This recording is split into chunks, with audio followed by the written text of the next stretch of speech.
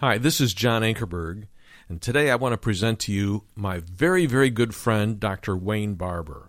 For 18 years, he was pastor of the huge Woodland Park Baptist Church in Chattanooga, Tennessee. He was co-teacher with Kay Arthur for 14 years at Precept Ministries. He studied with Dr. Spiros Zodhiates and co-hosted with him the national radio and TV program New Testament Light for 10 years. Wayne has taught the message of living grace, which is Christ in you, the hope of glory, all around the world. He is president, founder, and principal speaker of Living Grace Ministries. And in February of 2011, he returned to Woodland Park Baptist Church in Chattanooga, Tennessee, as senior pastor. Wayne's authored several books. The most recent one is entitled Living Grace, Letting Jesus Be Jesus in You. And he has also co-authored The Following God series of studies published by AMG. I hope that you'll enjoy listening to Dr. Wayne Barber. Would you turn with me this morning to 1 Corinthians chapter 13? We're going to finish the chapter today, verse 12 and 13. 1 Corinthians chapter 13, and of course this chapter has been so phenomenal in how it's focused upon the one way in which you can know a person is surrendered to Christ, and that is the love that God's Spirit produces in their life. And this love is a love that will not let us go. And that's what I want us to think about this morning. His love that will not let us go. Paul has shown us what life is like without this love in verses 4 through the first part of verse 6. Then he turns around and shows us what life is like with this love in the last part of verse 6 and verse 7. Then he makes a powerful statement that's one of the hinges of this whole chapter. He says in verse 8, God's love never fails. And in using that term fails, he uses a term that is sometimes used of a ship that has gotten off course and has shipwrecked. It did not get to the port for which it sailed. And what Paul is saying is God's love gets the ship to the port that it's destined to go to. In other words, there's a hope for every believer we have this morning. There's a port that we're headed towards. And God's love that caused us to be saved is God's love that is sustaining us and sanctifying us now is the same love that will get us to that port that we're destined to go to. And what is that port? What is the hope of every believer? It's one day in seeing Jesus Christ face to face. John says in his epistle, when we see him, we shall be what? Like him. That's what we're looking forward to. We can mature down here, and we are to mature down here. And it's progressive. We grow and we grow and we become more and more conformed to his image. But there's coming a day when the ultimate maturity is going to take place. When we are glorified and when we see him, like I said, we will be like him. Now, how do you know that Paul is talking about the event of seeing Jesus face to face? That event that John says will change us to where we'll be like him. Well, look at verse 12. The context is very clear. He says, for now we see in a mirror dimly, but then, and you've got to ask yourself, when? Drop back a couple of verses, and he says, when the perfect comes. When the perfect comes. We've identified the perfect, not as being the Word of God, not as being the Lord Jesus Christ, although certainly he is, but when that full maturity comes, when that glorified state comes that we'll enter into. And he says, when the perfect comes, we shall see him face to face. When that time comes, we shall see him face to face. Now on the day when the perfect comes, when that day we're finally glorified and changed and forever to be like him. On that day, he says, but if there are gifts of prophecy in verse 8, they will be done away. And literally, it's not gifts of prophecy, it's prophecies. In other words, there's going to come a day that there's not going to be any more need for sermons. There's going to come a day that if you can go back even beyond that, there's not going to be a need for any prophecies of the New Testament prophets or prophecies of the Old Testament prophets. All of them will be absorbed into the fullness of the whole. Because each prophecy now is only a part. And on that day, they'll be set aside. Future passive. God himself will set them aside. Not in the sense of done away with, because they'll still exist, but they'll sort of disappear when you see the full picture. On the day when the perfect comes, all languages will be dismissed. They will only have need for one language. He says if there are tongues, they will cease. Of course, we've identified tongues as known, understandable languages, and they will cease, future middle. On their own they will cease, because we'll all just speak one language. On that day when the perfect comes, if there's knowledge, any kind of knowledge that we have, it will be done away or set aside. Same exact verb it's used with prophecies. All the knowledge that we think we have right now of Christ and His love for us will one day be set aside because it'll be so overwhelming, the knowledge that we don't have even while we're here. It'll be simply set aside. And then Paul shows why. Verse 9, for we know in part and we prophesy in part. Any knowledge that we have, any prophecy or sermon that we have or proclamation of God's Word is simply a fragment of the whole. But one day when we see Him, the one who is the fullness of knowledge, the one who is the embodiment of all prophecy, all of that will be set aside. And then Paul shows how we are progressively moving towards that. Maturity is a part of being reborn. Just like when you're physically born, my little Holland, had to bring her into this, my little Holland is almost 3 years old, and she's growing up. There's a progressive maturing in her life. Well, the same way in the spiritual life, you don't want somebody to remain as a baby. 1 Corinthians chapter 3, he talked about them and chided them for being babies in the nursery. He's telling them, grow up. And now I think he sort of brings a subtle rebuke back to them. While we're here, we're progressing toward the port that we're destined towards. We are maturing, but there's going to come a day when we see Him, that full maturity will take place. He says in verse 11, when I was a child, I used to speak like a child, think like a child, reason like a child. When I became a man, I did away with childish things. And to me, he's not just mentioning that at random, because his whole context has been, Corinthians, grow up. Come on, move out of that chasing after emotional experiences. Move out of attaching yourself to gifts. Attach yourself to the giver and grow up. And as you do, you're progressing toward that day that you're promised to arrive at. You see, love never fails. We're going to get there. The implication of this whole passage to me is you can determine how you're going to arrive. Even right now, we can choose. I can either surrender to Him and grow up and live in the sufficiency of who He is, or I can fool around here and chase after attaching myself to flesh and experiences and be miserable the whole way. And what he's basically saying is if you'll just go on and attach, it's a lot sweeter journey and you will arrive. God's love never fails. God's love that set us on this journey will cause us to arrive one day when we see Him face to face. And oh, what a day it's going to be when we see Him one day. We're going to be looking at this very closely in our message today. Matter of fact, look at verse 12 and 13. For now we see in a mirror dimly, but then face to face. Now I know in part, but then I will know fully, just as I also have been fully known. But now faith, hope, and love abide, these three. But the greatest of these is love. Let's talk about this love that will not let us go. This love that even though we're upside down like the church of Corinth many times in our life, we will arrive. We will arrive. It will see us through. It will get us there. Let's look at that love. The first thing I want us to see is at the very best, at the highest spiritual pinnacle of your life or my life, when we think we have a grasp of God and His love for us, at the very best, we have but a dim view of God's love. Look what he says in verse 12. For now we see in a mirror dimly. Now the mirrors like we have today have to be gotten out of your mind. When I look in a mirror today, I see very clearly. I don't like what I see very clearly, but I see very clearly. My wife even has these mirrors that magnify. Who would want a mirror that magnifies? Ladies, you're nuts. Get rid of those things. I mean, you see things that you don't need to see, but you see very clearly in these mirrors.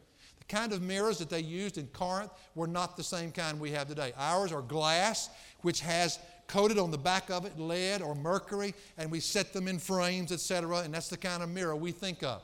But the kind of mirrors they had back then, that wasn't developed till the 13th century. The kind of mirrors they had back then were made of burnished metal or polished stone. Now, if you've ever looked into a mirror like that, you realize you don't get a clear picture of what you're looking at. There's a distortion there. And so at best, you have a dim view of what you're looking at. And that's the imagery that Paul uses here that they would understand. Now he says, for now we see in a mirror dimly. Now, you can take this in just about any direction you want to go. When it comes to what we're going to be like when we see Christ, we look in a mirror today, we're not seeing what it's going to be like. We only see a part of that. We're going to be changed and glorified one day. But more than that, all of our attempts to look at the truth of God's love in this life and God's truth as it's reflected in creation, as it's reflected in history, as it's reflected in Scripture, as it's reflected in our own conscience, as glorious as it is but a dim and imperfect view of what it will be one day. Why? Because of our human frailty. That's why. Because of our own sin. That's why. We couldn't handle it all if it was all given to us. Our perception of realities is real as far as we can see, but yet it's still dim and imperfect in light of what is coming. He says, for now we see in a mirror dimly. Now that caught my attention. The fact that Paul puts himself into that mix. There's nobody in the New Testament to me that is as intelligent as the Apostle Paul. No one that's had any greater experiences than he has. Now we know the Apostle John got to go into the third heaven. We have the book of the Revelation as a result of it. But nobody had any greater experiences than the Apostle Paul. Matter of fact, he's seen the Lord face to face. He says, now we see in a mirror dimly, but then face to face. Paul could look at them and say, hey, I've already seen him face to face. When was that? On the Damascus Road, when God stopped him and he was changed and converted. That became the basis of his apostleship. You had to be a witness of the resurrected Lord Jesus Christ. But then again, look over in 2 Corinthians chapter 12 and verse 2. I want to show you another time that he saw him face to face. Right in the very abode that God lives in now, in heaven, in the third heaven. 2 Corinthians chapter 12 and verse 2. It says, I know a man in Christ who 14 years ago, whether in the body I do not know, or out of the body I do not know, God knows, such a man was caught up to the third heaven. You know, there's the lower heavens, which we see as we look up in the daytime. We see the sky and the clouds. There's the upper heavens above that, which is what we see at night, the universe and the stars. And then there's a third heaven. The first two heavens we can see with our eyes. The third heaven we believe by faith that's there. It's where God dwells. He says in verse 3, and I know how such a man, whether in the body or apart from the body, I do not know, God knows, was caught up into paradise and heard inexpressible words which a man is not permitted to speak. Now, Paul had seen Christ face to face on the Damascus Road. He had been somehow brought into heaven in an experience. He had seen heaven. He had been there in the mighty place of beauty there in heaven.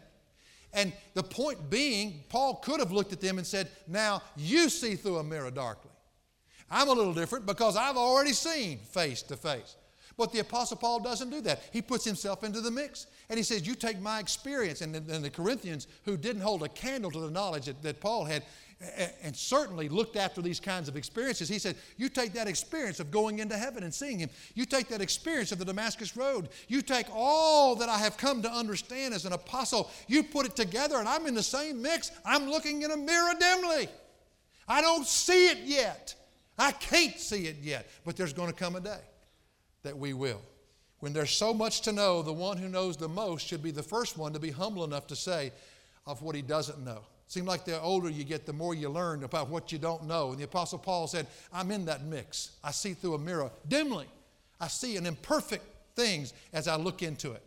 We must ask a question that's relevant to what Paul is saying here.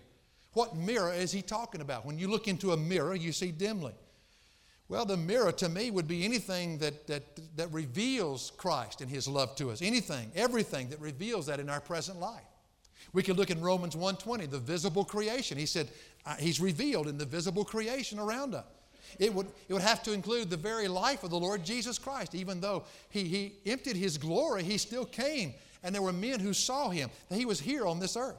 It would have to include Scripture itself. Anything that mirrors, anything that brings to light the revelation of Jesus and his truth and his love for us. When John said in his epistle, in John 1:14, he says, and the Word became flesh and dwelt among us, and we beheld his glory, the glory as of the only begotten of the Father, full of grace and truth. I want to submit to you that what Paul is saying in 1 Corinthians 13, when they did behold the Lord Jesus Christ, it was only to the degree that God allowed them to behold the Lord Jesus Christ. Even in that, it was a dim and imperfect view of what they're going to see one day when we see him. It's the same thing when we are living in our spiritual lives, what we see, the word dimly there is the word we get the word enigma from. We see in a mirror dimly. An enigma is a riddle or a dark saying. In Numbers chapter 12, verse 8, the Lord said He would not speak to Moses in dark speech. In other words, I'm not speaking to you, Moses, in things that you can't understand because you want to hear. Therefore, I'll tell you what I have to say to you. You know, it's interesting that how Jesus spoke in parables and even told His disciples in Matthew 13:13 that He did this intentionally. And if you'll study them, what He's doing is He's taking the people that want to know and He's telling them. But the people that don't want to know, He will not cast His pearls before swine. And what He does reveal, and once a person grasps it, it still is looking into a mirror and seeing dimly and imperfect. I'll tell you what, He just took all the roots of pride right out of us.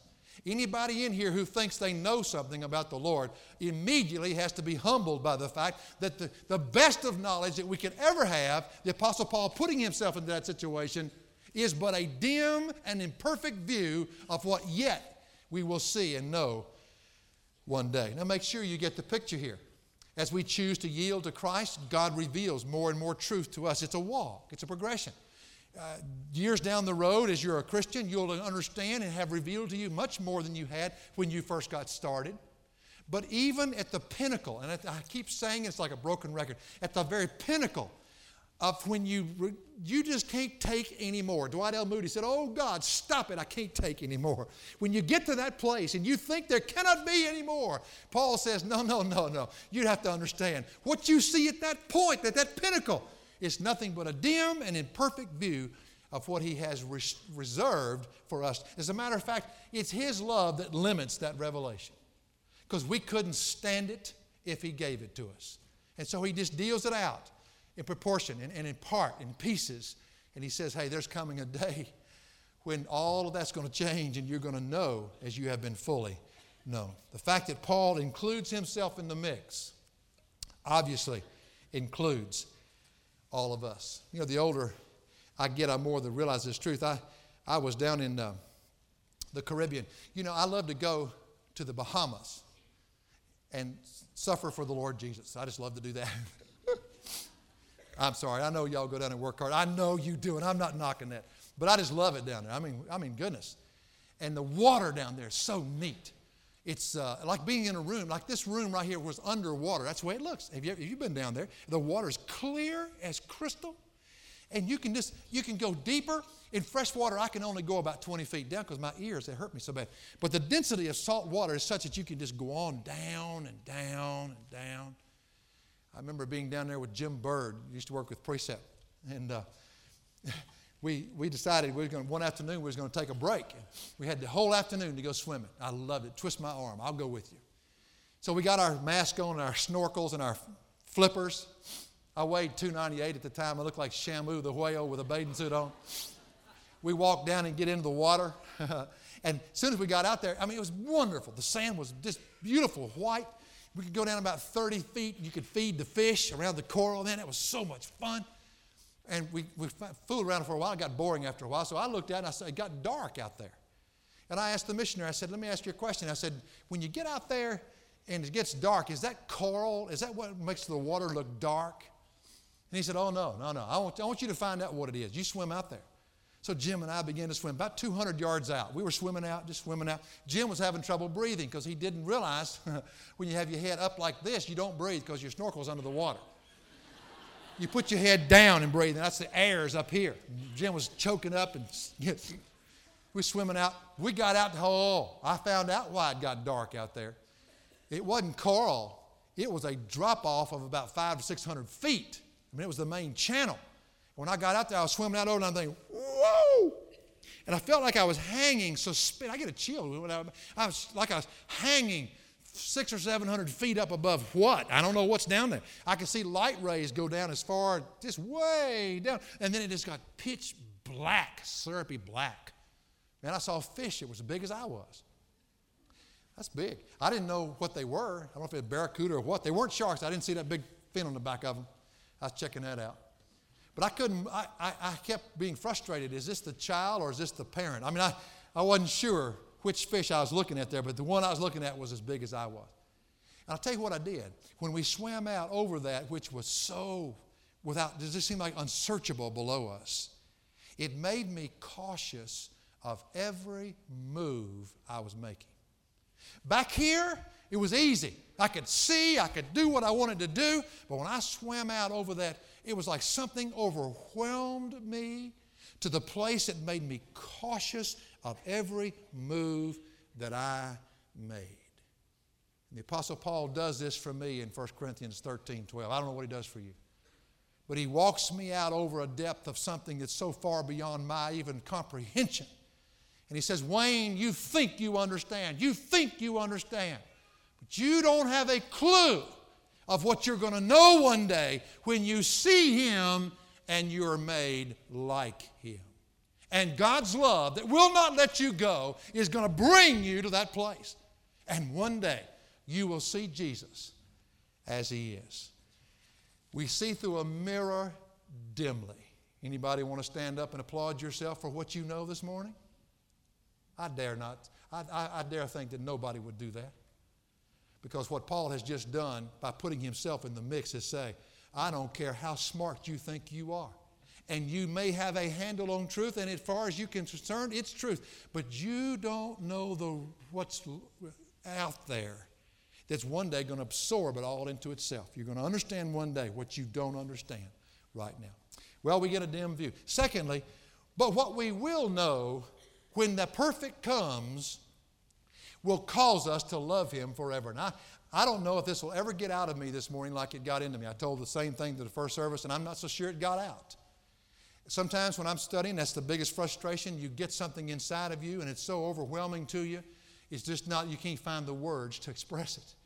But this verse here, folks, will overwhelm you if you'll just let it do it. Now, you pray for me as we go through it. I want it to get out like it got in. Bill Stafford says he has a spell. Son, I had a spell when I saw this. When I first interpreted this verse, I thought it meant that I'm going to know everything God knows. That's ridiculous to start with, and I knew it was, but I couldn't figure out then what's he saying. Just let's walk through it, and I think it'll bless you. He says, for now I know in part, but then. And once again, Paul's not suggesting we can't know now. It's a progressive knowledge every day. He's simply stating that all the knowledge we'll get down here on this earth is nothing to compare with what's coming when we see Christ face to face. And I want to illustrate one more time. A fish can be swimming in a creek and it'll know every rock and every log it can get under, but it has no idea of the ocean that stream is flowing into. And that's what Paul is trying to say. There's an ocean of knowledge here you don't have and can't have until you see Christ face to face. Now let's stop and ask for a second, what is it that we do know? That we, even though it's a dim view, it's still a pretty good view. What do we know? Well, we do know, for starters, and we'll just touch on a couple of things. We do know that when Jesus died on the cross, that He totally has taken the load of sin and guilt off of us when we have received Him by faith. And I hope you know that this morning. I hope you're not going around beating yourself up for what you did before you came to know Christ. I hope you understand He took that load of sin off of you. He took that guilt off of you. John 3:16, for God so loved the world that He gave His only begotten Son, that whosoever believeth in Him should not perish but have everlasting life. Romans 5, verse 1, therefore having been justified by faith, we have peace with God through our Lord Jesus Christ, and so on and so on and so on. But I want to tell you something. That's enough, but we don't understand even all of that. We just have a dim view of it. And these people who are always trying to figure God out, when it comes to the matter, for instance, of election and predestination, and people have God so boxed in that they have figured Him out from A to Z. Friend, to me, I back off and I say, Lord God, here's my lightning rod. When you strike them, don't hit me. Because what we know of salvation is a mystery. Paul, the most intelligent man in the New Testament, said in Ephesians, the 3rd chapter, it's a mystery. It's beyond me. I cannot fathom salvation. But what we do have and what we do know about salvation is absolutely adequate and sufficient to get us from here to the port to which we're destined. But at that port, we're going to find out a whole lot more than we ever dreamed could possibly be a part of this salvation. That's what Paul's saying. Not only do we know that, we also know from Romans 8:28 that all things work together for good to them that love God and are called according to His purpose. I tell you what, we don't understand suffering, but we can at least understand what God just said. And there have been 100 people at least have asked me over the years, Wayne, explain to me suffering. And I shoot at it. The only thing I know is what God's Word says. But I fall far short of being able to explain to somebody why their infant child that they have just prayed for, that God took on to be with Himself. I don't understand it. I don't understand how a godly person living on the street here can be absolutely molested and beaten to death. I don't understand that. I don't understand how the unrighteous sometimes seem as if they don't even suffer. I don't understand. But what I do understand is sufficient to get me through this life. Anybody who says they can figure all that stuff out bothers me. Because Paul himself said, whatever we do know is but a dim and imperfect understanding of what will come one day. But Paul is pointing again now to seeing Him face to face. He says, for now we see in a mirror dimly, but then face to face. Have you ever heard about somebody, maybe known them through acquaintance, maybe written them, maybe called them, maybe emailed them, whatever, and you thought you knew them? And finally came the day that you could sit down face to face and you found out then that what you thought you knew wasn't anything close to what you find out now, because they're much more wonderful, perhaps, if that's the direction you want to take this, than you ever thought they would be. I remember when I first saw Diana. By the way, she'd be proud of me this week. I've been cooking and washing dishes and vacuuming. I just got bored.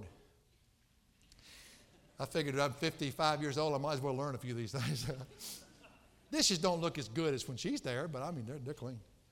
But when I first saw Diana, she was in that Miss Kentucky pageant. Don't get misled. I wasn't a contestant. But she was in the Miss Kentucky pageant. And I rooted for her to win. I really did. I was dating another girl. She didn't make the top 10. I was rooting for Diana to win that pageant. Didn't know her. Madam's house cat. The whole crowd there wanted her to win. That was just totally unbiased. And I remember going over to the place they were staying because I was with the sister of this girl that I was dating. When I went over there, I was standing there and Diana walked by and I'm thinking, whoa. She turned and smiled at me and I'm thinking, yep. You could have said, Wayne, do you know Diana Barker? She was a Barker before I married her. Isn't that awful? I made Diana Barker Barber now. That's that name up. Of course, we simplified everything, just changed one letter. You could say, Wayne, do you know Diana Barker? And I say, whoa, no. You mean that tall, good-looking rascal that was there? Oh, no, I don't. Sure wished I could. Well, I've been real inhibited all my life. So I called her up and asked her out. I mean, what's to lose? All she says is no. She said she'd go with me. And I remember that Thanksgiving weekend I went over there, and Chris is here. Her family, there must be 9 gazillion, 8 children there. I couldn't remember all their names. And I walked into a place that didn't have a lot of the world's goods, but I walked into a family that had things that I wished every family had.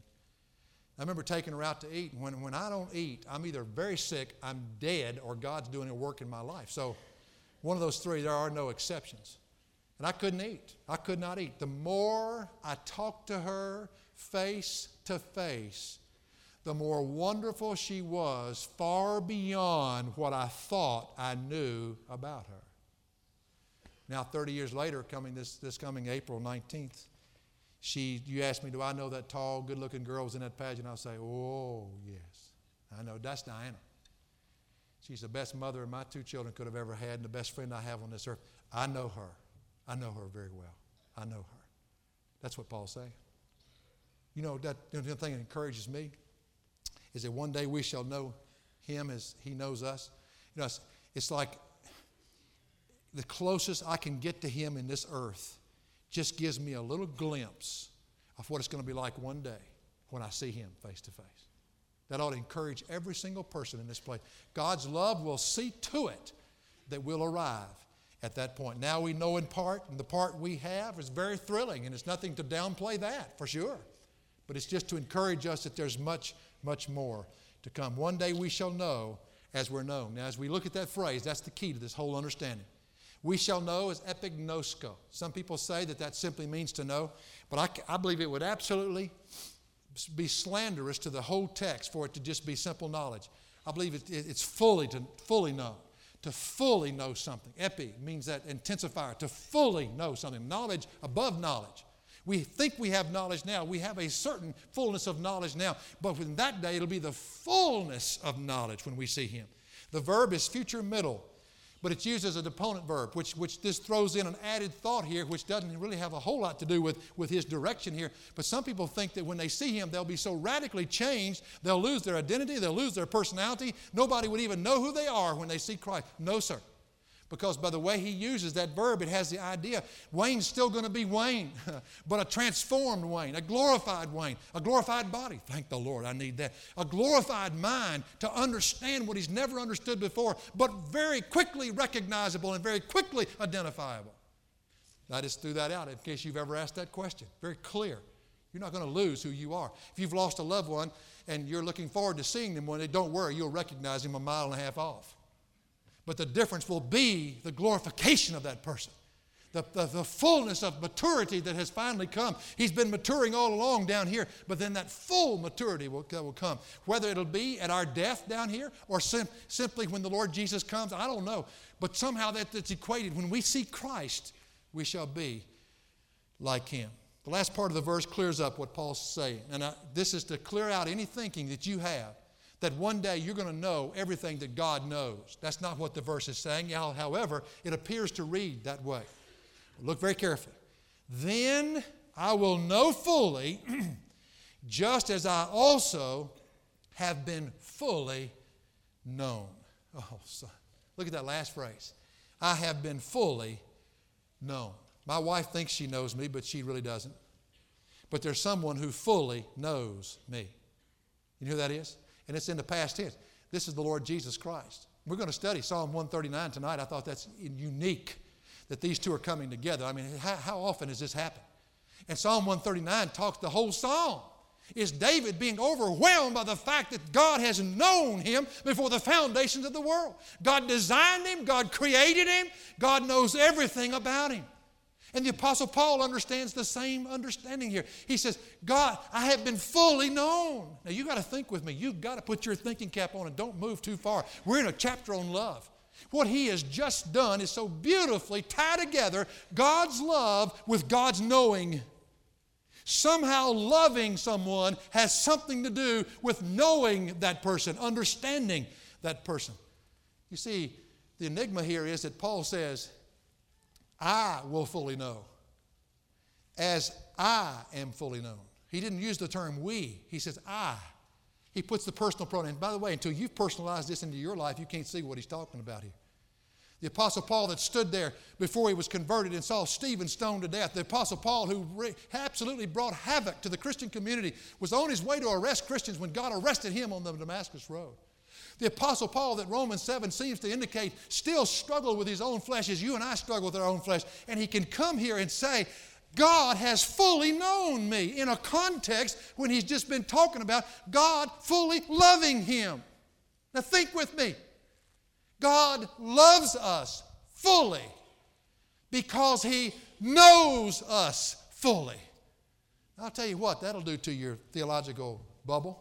It'll pop it when you think you have to do something to make God love you. God loved you before you were ever born, friend. That's the thing that's incredible to me. That's the thing that humbles me. Hey, progressively I'm to be maturing every day. Progressively I'm to be obeying so that more revelation can come in my life. But do I do that every day? No. Do you? Wow. Can you help me after the service? Man, how many times do we even absolutely turn our backs on him like David and we commit willful sin, knowing that that's shutting down the process of our maturing. And yet God knew that before we were ever born. God knew that. God knew every wart. God knew every sin. God knew everything about us. He has fully known us and in spite of that has fully loved us. So in loving comes the knowing. The point is that God fully knows and understands us. And yet he still loves us. You know, Spurgeon was asked the question one time, how in the world could God hate Esau? And Spurgeon said, that has never bothered me. He said, well, what does bother you? He said, how in the world could God love Jacob? Now, you think on that for a few days. You know what? We live in a society that believes that we deserve to be loved by somebody, especially God. We pray that way. God's our cosmic bellhop. We name it, we claim it, we'll think He's going to do it. But yet anything short of hell is grace. And He knows us, folks. He knows us. He knows you. He knows the thoughts that went through your mind this past week before you even said it. Maybe you didn't say it. God knows the thoughts that you didn't say. God knows the things that you did in the darkness and you think nobody else saw it. God knows that. Darkness is light to Him. God knows everything about us this morning. You can't put on nice clothes and come to church and cover up what God doesn't know about you. God knows everything about us. He fully knows us. But thank God, He fully loves us. In spite of us, He loves us. Because to know is to love. And then it goes in a cycle. To love is to know. And to know is to love. Do you see what Paul is saying here? One day when I see Him, when the perfect comes, when I see Him face to face, I will know as I am fully known. What do you think he's talking about there?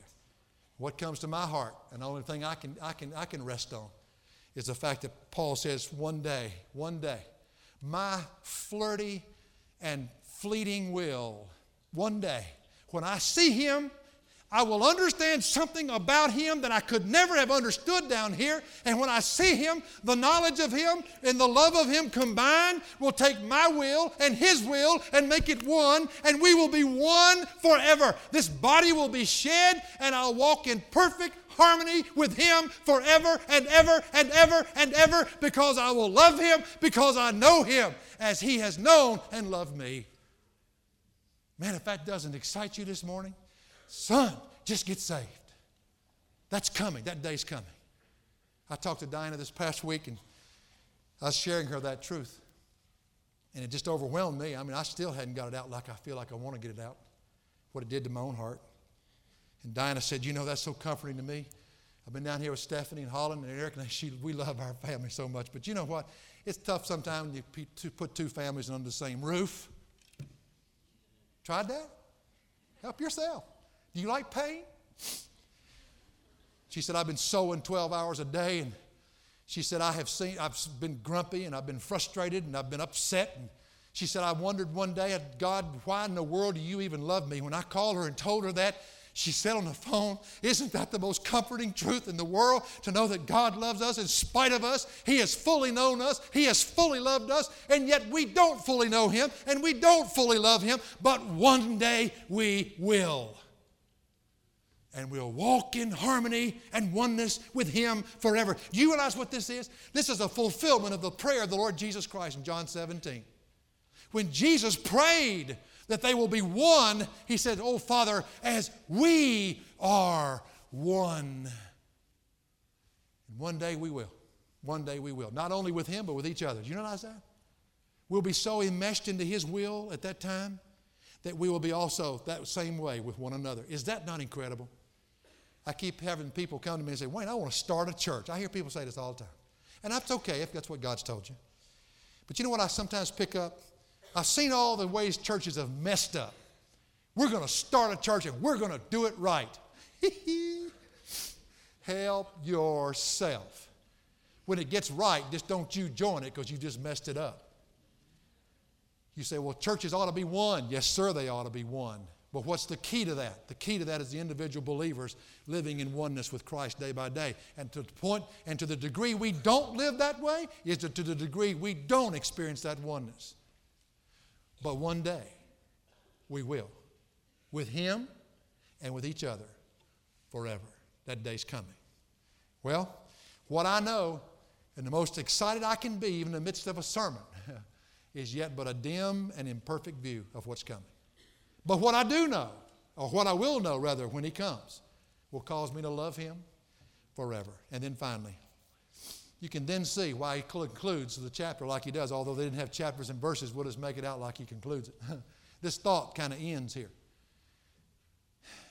You can see now why love is the greatest thing, greatest gift. You want to chase after a gift, chase after the giver, and He'll give you the greatest gift, which is love. See, to the Corinthian church, they thought that prophecies, not the kind of prophecy of preaching, but the kind of foretelling, they thought that speaking in other tongues, they thought that miracles and healings, this was a proof of spirituality. And he says, no, it is not. The proof of spirituality is love that's produced in your life, not only to you, but through you. And that love that will not let you go, that reaches out and touches others and changes their lives, and one day will ultimately change us all to be like Christ. Nothing touches love. Nothing touches it. It'll never be in your life or my life until we surrender and break before Him. Never, never. The invisible line that God draws 1,000 times in your life and my life every day and says, okay, Wayne, my way, your way, is the line that we have to deal with every day of our life. It's choices. And when we choose to bow before Him, His Spirit then produces that divine quality of love through our life. That love which will not let us go. Verse 13. But now faith, hope, and love abide, these three, but the greatest of these is love. When you walk surrendered to Christ, there'll always be these three things: faith, hope, and love. The word abide means they'll stay put. They're going to stay right where they are. They're not going to be set aside like prophecies. They're not going to be set aside like knowledge. They'll always be there. For eternity, they will be there. Paul says these three will abide. Some people say, well, no. I can see why maybe one of them can abide. I can understand why love will always be there. It's the greatest. But faith and hope, I don't see why they'll be there, because faith is replaced by sight and hope is replaced by the eternal presence. No. That's a yes and no. Faith to us down here, standing on God's Word in the world we live in, certainly does not give us any sight to go on. We stand on it. But the very root meaning of faith is to trust in the character and testimony of God. Forsaking all, I trust Him. And certainly it's a yes in the sense that we won't have all the other things around us that cause it to be there. And we can see why some people would say we don't need faith anymore. But in a sense we do. Because that faith it doesn't decrease, but it increases when we see Him. When we see Him, we have that much more reason to trust Him in all things, even for all of eternity. And the word hope has by implication in it the root meaning of expectancy.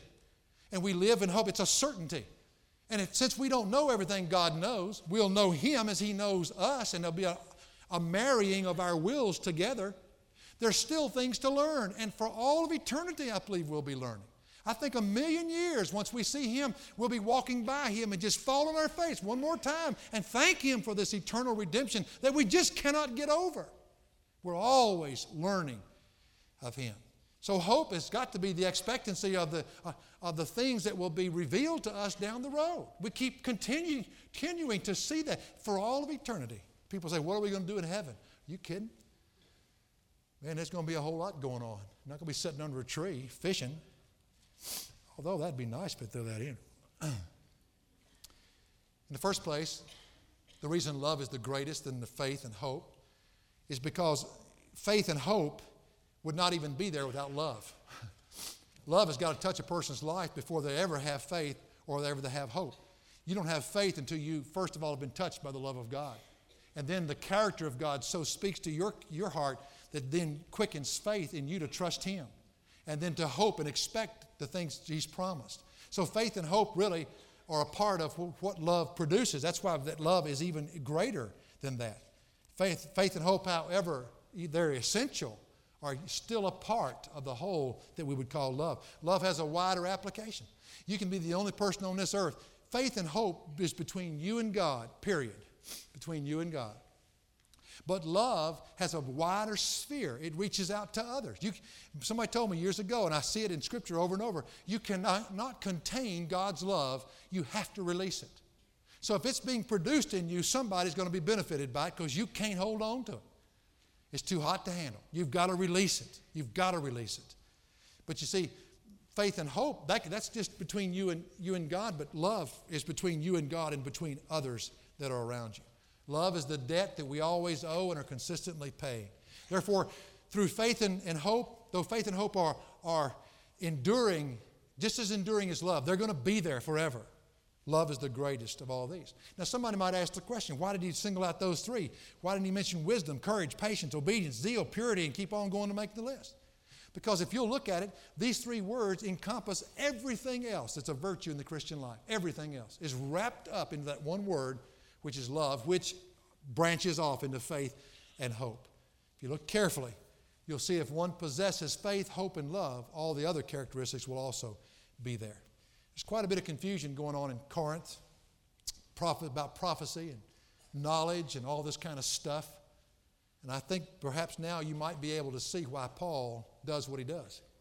Why he brings them back and shows them that this love that will not let you go is a love that will not let others go, and a love that will get you from here to here. And if you'll submit to the giver, you can walk in that love. That love will change you. That love will radically transform you and others. And then you're enjoying the journey, and then with the expectancy that one day when you see him, you'll know love like you've never known it before, when your will and his will are married together forever. As Christians, we're very sorely in need of understanding 1 Corinthians chapter 13. My time's gone, but let me ask you a question. What is the basis of your resting your faith on this morning? It's a sad day when people say, I know I'm saved because I walked an aisle, I prayed a prayer, and I was baptized. That's a sad day. Because folks, anybody can do that. That does not mean you're saved. It could mean you are, but it doesn't necessarily mean it. Look at your life. Is faith, hope, and love evident in your life? You can't have one without the other. The love will produce the other two. Are they evident in your life? One of two things. If it's not, you don't know Christ, or you're a Christian that's chosen to attach yourself to everything but Christ, and you're one miserable, upside-down person this morning. And God says, let my love change you. Come back to me. You don't have to prove anything to me. Come back to me. So attach yourself to me. Surrender to me. And I'll produce a love in you, and then teach you how to release that love through you. And then that love will encourage you and put that hope and faith into your life. And one day, when you see him, you'll know it to its fullest, because your will and his will be one forever. Great day coming. For additional resources, log on to jashow.org. That's jashow.org.